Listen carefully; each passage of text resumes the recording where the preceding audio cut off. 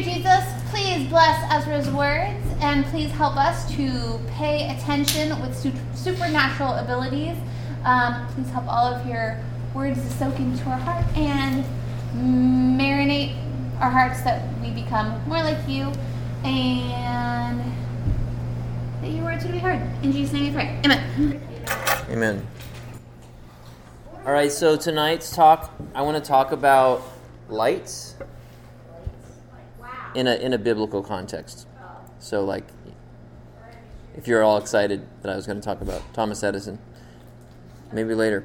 So I want to give you guys some background because I'm going to kind of walk through some verses in the Bible from the Old Testament. That's like the earlier written part of the Bible, and the New Testament, and some wisdom literature. So just for background, in case you haven't read the Bible or you're like, I don't know what you're talking about, which can happen, God instructed his people to build a tabernacle. Tabernacle is another word for a really fancy tent because it's something you can build, set up, and take down. So think, like, I don't know if a circus tent would really help you guys because I've never been to the circus myself. But anyways, it's a large tent that you build, and then you break down and you move it and you can set it up again. But anyways, a tabernacle or a special tent, and later a temple, which is a special building that has the same function as a tabernacle, but it's permanently installed, with important objects in it for holy purposes. There's a lot of like very detailed, specific designs, materials, and even measurements for how to build this. This isn't like any building that we have, even a church, because it's not made of 2x4s and drywall. It's made of like gold and acacia wood and bronze and things like that. So, and leather. So anyways, he's got very specific instructions about how long the walls are supposed to be, how tall things are, how much things weigh. This would be like a really hard to afford, building budget, for one of our modern churches. Mostly just because of like how many pounds of gold are hammered on the outside of beams and stuff. Either way, this imagery, because there's actually like hammered in like artistic flourishes and like pomegranates and shapes of angels and things like, and animals and stuff like that. This imagery kind of calls back to elements of things that you might have found in the original garden. Have you heard of the story, Adam and Eve? There's a garden, they're like naked, and they're not like weird about that, because there's no sin, there's no like, nothing's been messed up at this point. They're in this perfect place where God and humankind can just talk to each other and not have this like fear and whatever. There's nothing to be afraid of, because they are right with God and there's purity. So that original garden was an untarnished place where God could interact with us. There's only two of us at the time two. And the tabernacle was a place, this fancy tent, was a place where a human priest could meet with God as long as he followed God's specific instructions perfectly so that nothing unclean or impure would enter with him. So there's a lot of details in... Yeah. So in the Old Testament, let me read you this one passage, because I've been reading through the Bible, and I'm in Exodus 27, is what I read today, so I'm like, I want to talk based on this, and kind of jumped around. In Exodus 27, verse 20 and 21, it says, "Command the Israelites to bring you clear oil of pressed olives for the light, so the lamps may be kept burning. In the tent of meeting outside the curtain that is in front of the testimony, Aaron and his sons are to keep the lamps burning before the Lord from evening till morning. This is to be a lasting ordinance among the Israelites for the generations to come." So, if you've ever had to pack for a camping trip and you had a lantern, anyone ever camped and had a lantern? Because you didn't have the battery flashlight necessarily. You might use a propane lamp or something, and there's fuel that you have to get. In this case, they had to actually go press olives to make the oil, collect the oil, put it in these lamps, keep it burning 24 hours a day. So, pretty big deal. Don't let the lamps go out. That's what God was originally telling them to do in the tabernacle, because obviously they didn't have, light bulbs and batteries and whatnot, or pressurized gas. In Proverbs, in the wisdom literature, later, I'm just doing a search for lights, lamps, stuff like that, and just finding stuff that I'm like, oh, that's kind of cool because this is the similar theme. In Proverbs 6:23, it says, "For these commands are a lamp. This teaching is a light, and the corrections of discipline are the way to life." So later, the wisdom literature, this is where it's just concentrated little statements that teach us how to be wise. You guys are spending years in school just learning information, but not a lot of that is specifically telling you how to be wise. It's just here's how this works. Here's how, science does this. Here's some history. But there's not a whole lot of it where you're just this is the root of wisdom. That's kind of what the Bible is focusing on, is how to live with wisdom is where you're making the right steps so that you're avoiding unnecessary calamity. Later on in the New Testament, I'm jumping ahead to Matthew 5:14 through 16. These are the words of Jesus as Jesus is teaching. I'm just kind of taking a little snippet out of it. Jesus is talking to his followers, and he says, "You are the light of the world. A city on a hill cannot be hidden. Neither do people light a lamp and put it under a bowl. Instead, they put it on its stand, and it gives its light to everyone in the house. In the same way, let your light shine before men, that they may see your good deeds and praise your Father in heaven."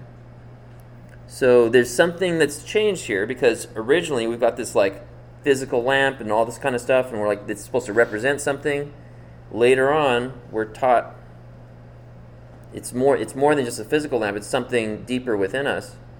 And Jesus is actually making it a little bit more plain. He's saying, you are the light of the world, but it's not just because they're humankind.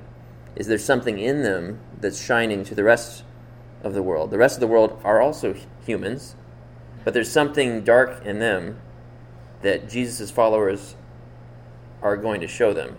Something having to do with the way that they live, maybe the wisdom in how they do things, something more. And later in the book of John, which is the gospel account of John about Jesus, and he says, "In him was life, and that life was the light of men. The light shines in the darkness, but the darkness has not understood it." So the same thing Jesus was explaining to his disciples of what they are doing. John's talking about Jesus. He's saying Jesus had this light. Jesus is shining this light. But does everybody get what Jesus says when he talks to them? Not always. Those who get it, his disciples were willing to go, to the death to stand up for him. Some with a little betrayal and then kind of back after Jesus redeemed them. But there's something in Jesus. There's something in his followers also that we look at that can be described as light.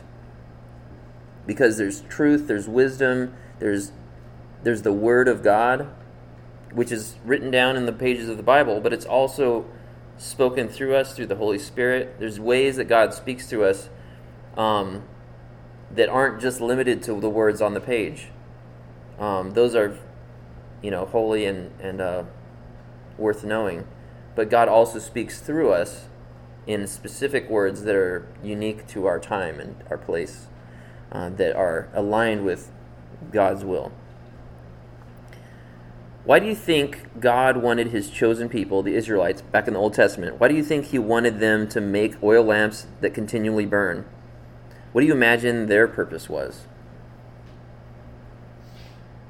Practical or representative? What do you think? Angela? To represent the fact that God's not going away. Mm-hmm. It doesn't matter how much you stray from the light, it's still gonna be there. I don't know, it's symbolic stuff. Yeah, that's good. God is He doesn't have like office hours where it's like, oh, I can't pray right now because God's, he's on his break right now. So the world's just kind of going into calamity, and then it's like, oh, it's 8 a.m. again. Now it's time for God to, rule. Like, that would be pretty spooky, if the whole world had to just kind of get lurched back and forth that way. But God is always there, and having the light on is kind of their part. There was a lot of stuff in this original temple, this original tabernacle, that was just there. It almost seemed like there's so many things that were reminders. And why do you think God gives us reminders? Because we do what? Yeah, we naturally will forget things and we'll get distracted. How many of you guys get distracted? Those of you with glows on your faces, perhaps. Yeah, there are lesser lights. There's other things that might distract us. So there's a purpose for it. We don't always get it, what the purpose is, but sometimes God just says, like, just do this, and we might just start off with just obedience and not understand, and then later we're like, oh, I'm glad I did what God said because I got to avoid all this other, tripping in the dark kind of a thing. Today, there is no physical temple or tabernacle that continuously burns, lamps or sacrifices are offered, as described in the Old Testament.